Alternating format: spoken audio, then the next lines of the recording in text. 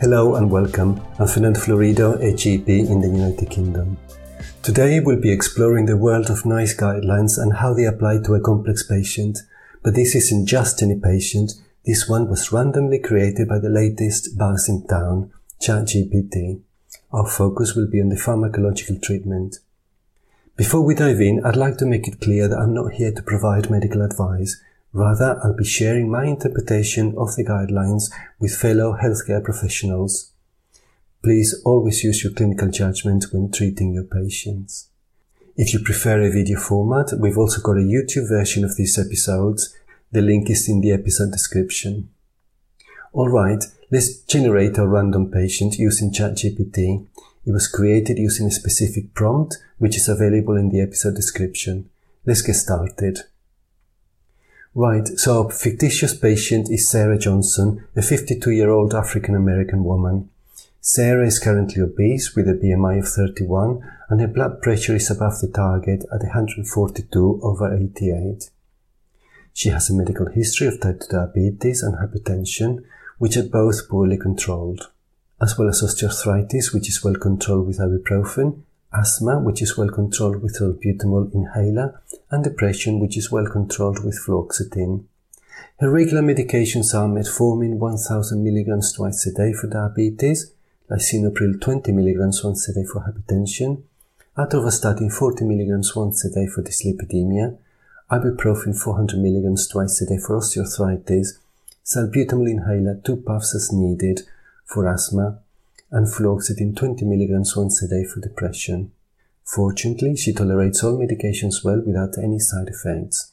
We also have her blood test results, which show the following: an HbA1c of 8.5% or 69 mmol per mole, a creatinine of 94, an eGFR of 72, with normal urea and electrolytes, a total cholesterol of 6.1, and an LDL cholesterol of 4.1. All other lipids and thyroid function tests were normal. Finally, Sarah's Q-RISK-2 score is 20%, indicating a high risk of developing cardiovascular disease over the next 10 years. So let's have a look at Sarah's medical history, blood test results and Q-RISK score. Upon initial examination, this 52-year-old woman presents with a significant amount of multimorbidity. Her obesity is likely exacerbating her conditions, particularly her diabetes, hypertension and osteoarthritis, and may also be contributing to her depression through disability and ill health. Given this, tackling her obesity could potentially have a positive impact on her overall health. However, for the purpose of this case, we will focus on the pharmacological treatment rather than lifestyle interventions. It is worth noting that the patient's eGFR of 72 indicates stage 2 CKD, which will factor into our treatment decisions. We will assume that there is no significant microalbuminuria since ACR results are not available. Additionally, the patient has a high risk of cardiovascular disease, so managing her conditions aggressively will also help mitigate this risk. Moving on to her poorly controlled diabetes, which is currently being treated with metformin 1 gram twice a day and has an HbA1c of 8.5% or 69 mmol per mole, NICE guidelines recommend an SGLT2 inhibitor as step 2 treatment after metformin for patients at high risk of cardiovascular disease. SGLT2 inhibitors are also beneficial for those with CKD and can promote weight loss, so a good option for this patient. In this case, starting the patient on something like dapagliflozin 5 mg once daily initially and potentially increasing to 10 mg daily within a few weeks, if well tolerated, would be a suitable option. It is important to note that SGLT2 inhibitors have been associated with an increased risk of DKA, toe and lower limb amputation, and Fournier's gangrene. Fournier's gangrene is a rare but life-threatening type of necrotizing fasciitis which specifically affects the genital and perineal area. The condition develops rapidly and symptoms may include fever, severe pain, redness, swelling and foul-smelling discharge in the affected area.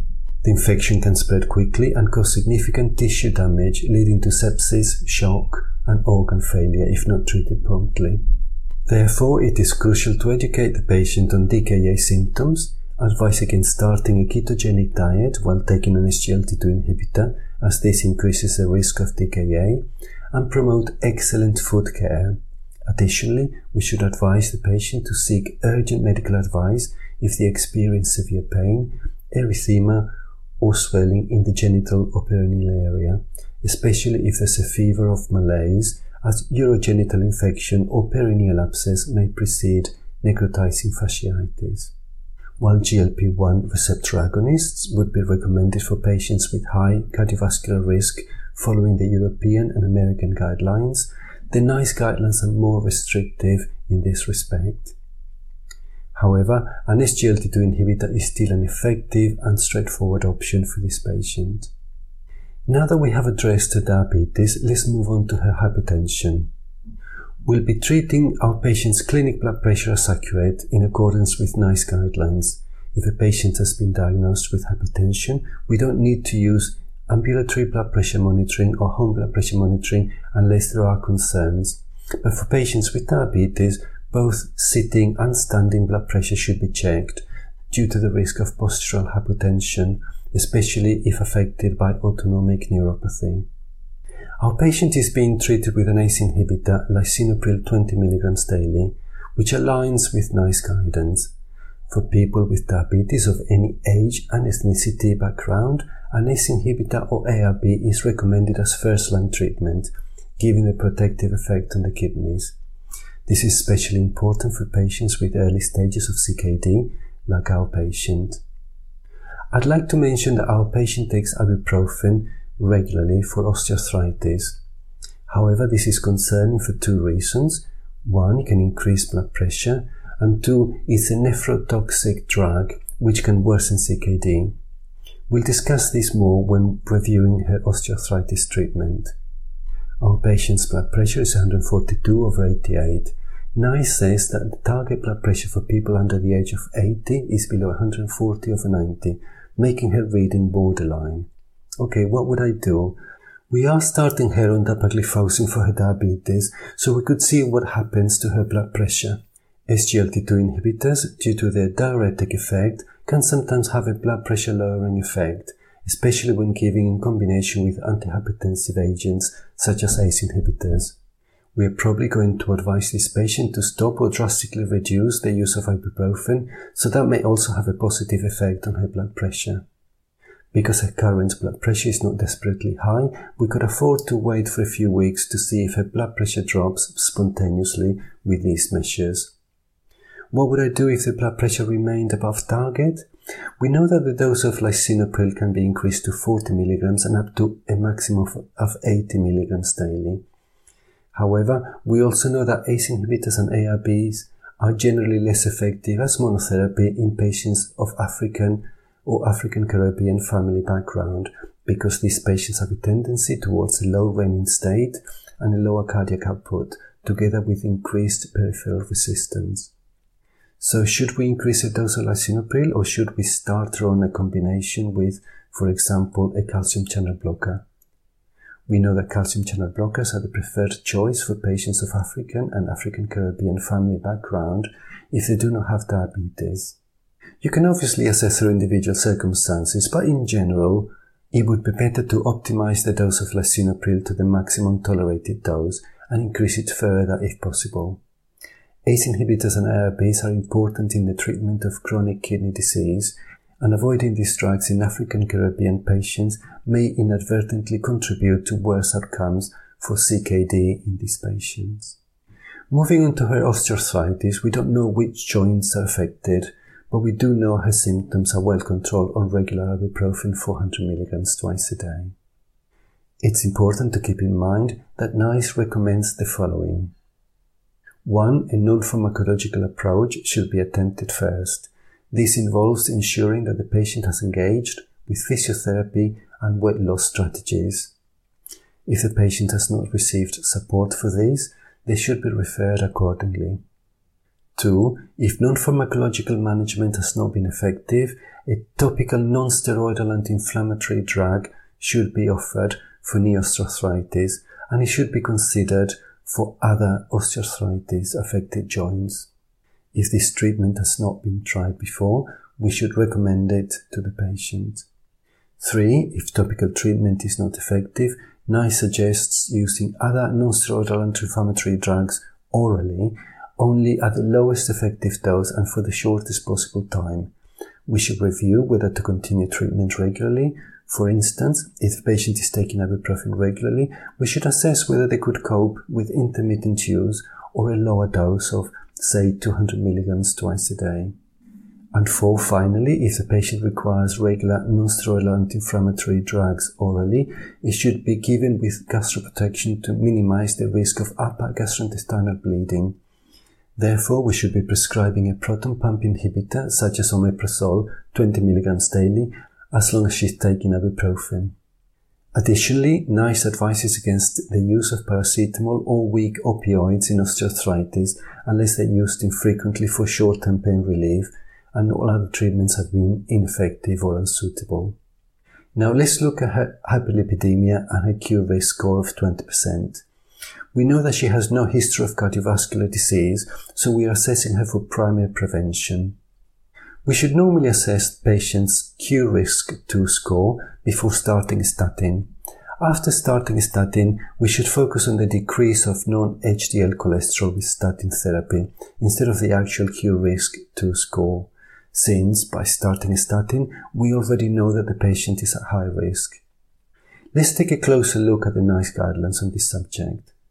NICE recommends using the cure risk tool to assess cardiovascular risk for primary prevention in individuals up to the age of 84, including those with type 2 diabetes. However, it's not suitable for people already at high risk due to other medical conditions such as pre-existing cardiovascular disease, type 1 diabetes, CKD with an eGFR less than 60 and/or macroalbuminuria, familial hypercholesterolemia or other genetic causes.